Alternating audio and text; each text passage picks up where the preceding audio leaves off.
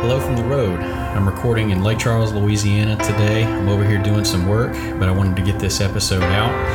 Welcome to Indoor Environmental Quality Podcast, Episode 2. In today's episode, we're going to talk about selecting an environmental contractor to help you with disaster recovery.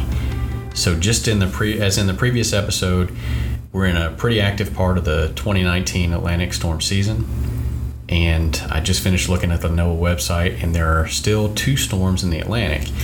And last week, Texas got hammered with a lot of rain and flooding.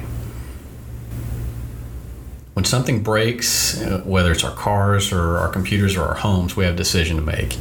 We can either fix it ourselves or we can pay someone to do the work for us. If you're facing disaster recovery and you're not sure the amount of money you're going to get from insurance or FEMA, it can be a really tough call to make if you're going to try to do the work yourself or if you're going to get somebody to do it for you. And that money may not be enough to try to put your entire life back together. And I mean, it usually isn't. But let's say you've decided to hire an environmental contractor to handle the demolition and cleanup for you. And look, there's some really good reasons to do this. First, hopefully the contractor is going to work with you and they're going to figure out what the scope of work or what you're going to do on your project. What all work are they going to do? And they're going to work with you to determine that. They're also going to help you figure out what the price is going to be. That way everyone knows what's expected and exactly what the work's going to cost. Second, the contractor and their workers are trained and they're equipped to do the work. So you don't have to buy a bunch of equipment and learn how to do the work as you go. Third, the contractor's licensed, bonded, and insured. So if someone gets hurt on the job or if the contractor screws up, the contractor doesn't get to leave you holding the bag, or at least that's what we would hope. And if there's a dispute, you can go to your state's contractor's licensing board or to the contractor's insurance company to see if you can get made whole if you're out any money or if some work didn't get done correctly and you can get somebody else to come in and finish the job. Fourth, the contractors know what question to ask. They may be there to do demolition or drying and mold remediation, but what if there's asbestos or lead or other hazards? In this case, the best surprise is no surprise. So you want to have a contractor that can help you figure out what problems you're going to have on the job before you even have those problems. Head them off before they happen, if that makes sense. Fifth, the contractor has experience in projects like yours. Sixth, the contractor is going to follow all local, state, and federal regulations. So hopefully that's what's going to happen when you engage this contractor to do the work. Seventh, the contractor has experience dealing with insurance and FEMA. Their paperwork and invoicing are clear, so you can get reimbursed and not have problems getting invoices or paperwork kicked back and have to resubmit and have delay in getting the money.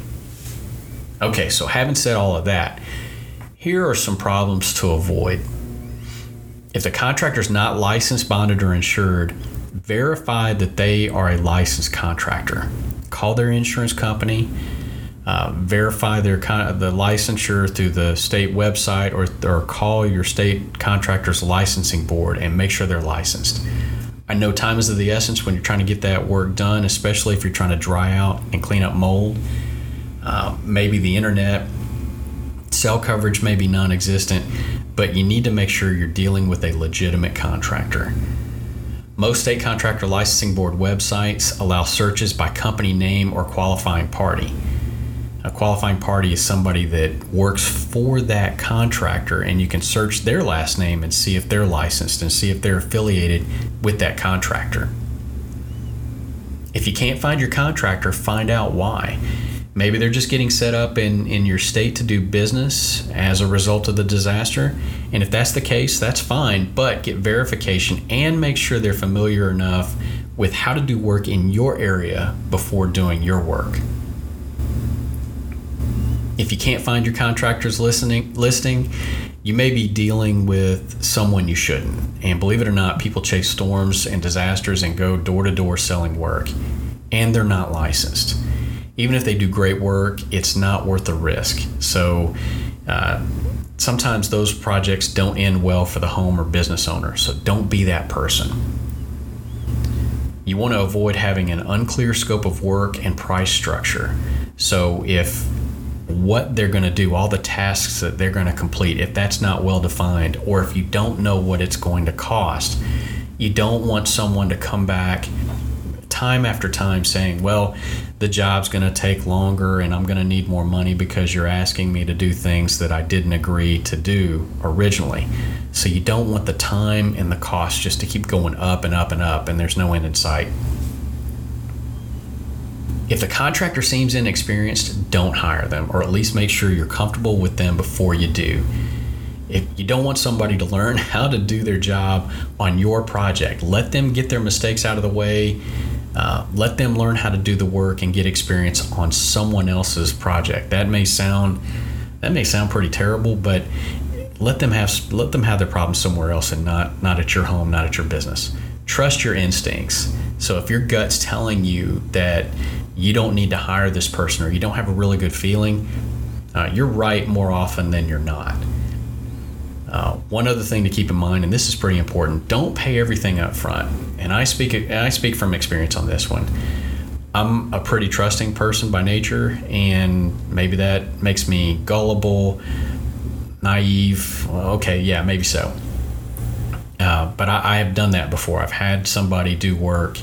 I paid them all up front, and I didn't get burned by it, but it put me in a bind, because to get this contractor to finish the job was just more hassle and aggravation than I ever want to go through again. So the good news is it wasn't a huge sum of money. It wasn't a really time-sensitive project, but it was pretty important, and I needed to get it done. And it was just way more difficult. And had I not paid up front, that contractor definitely would have had incentive to finish the job and be a little more upfront in how they dealt with me.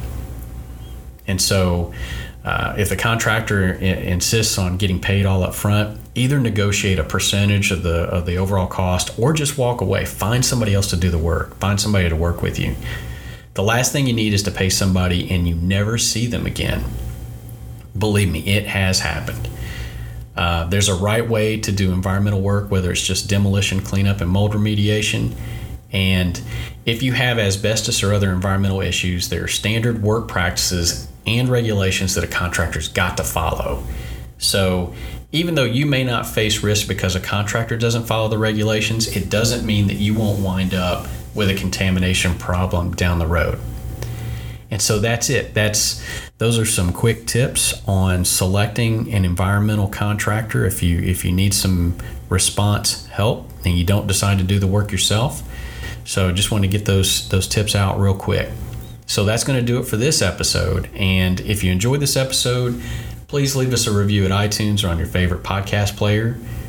To contact us or learn more about Win White Consulting Engineers, visit our website, www.winwhite.com. If you have suggestions for a show topic, please contact us. And if you want, you can find me, Chris White, on Twitter and Instagram. I have the same handle for Twitter and Instagram, at Chris White PE. So that's going to do it until next time. Hope you guys are all doing great. And if you need any help, please reach out to us. Thanks for listening.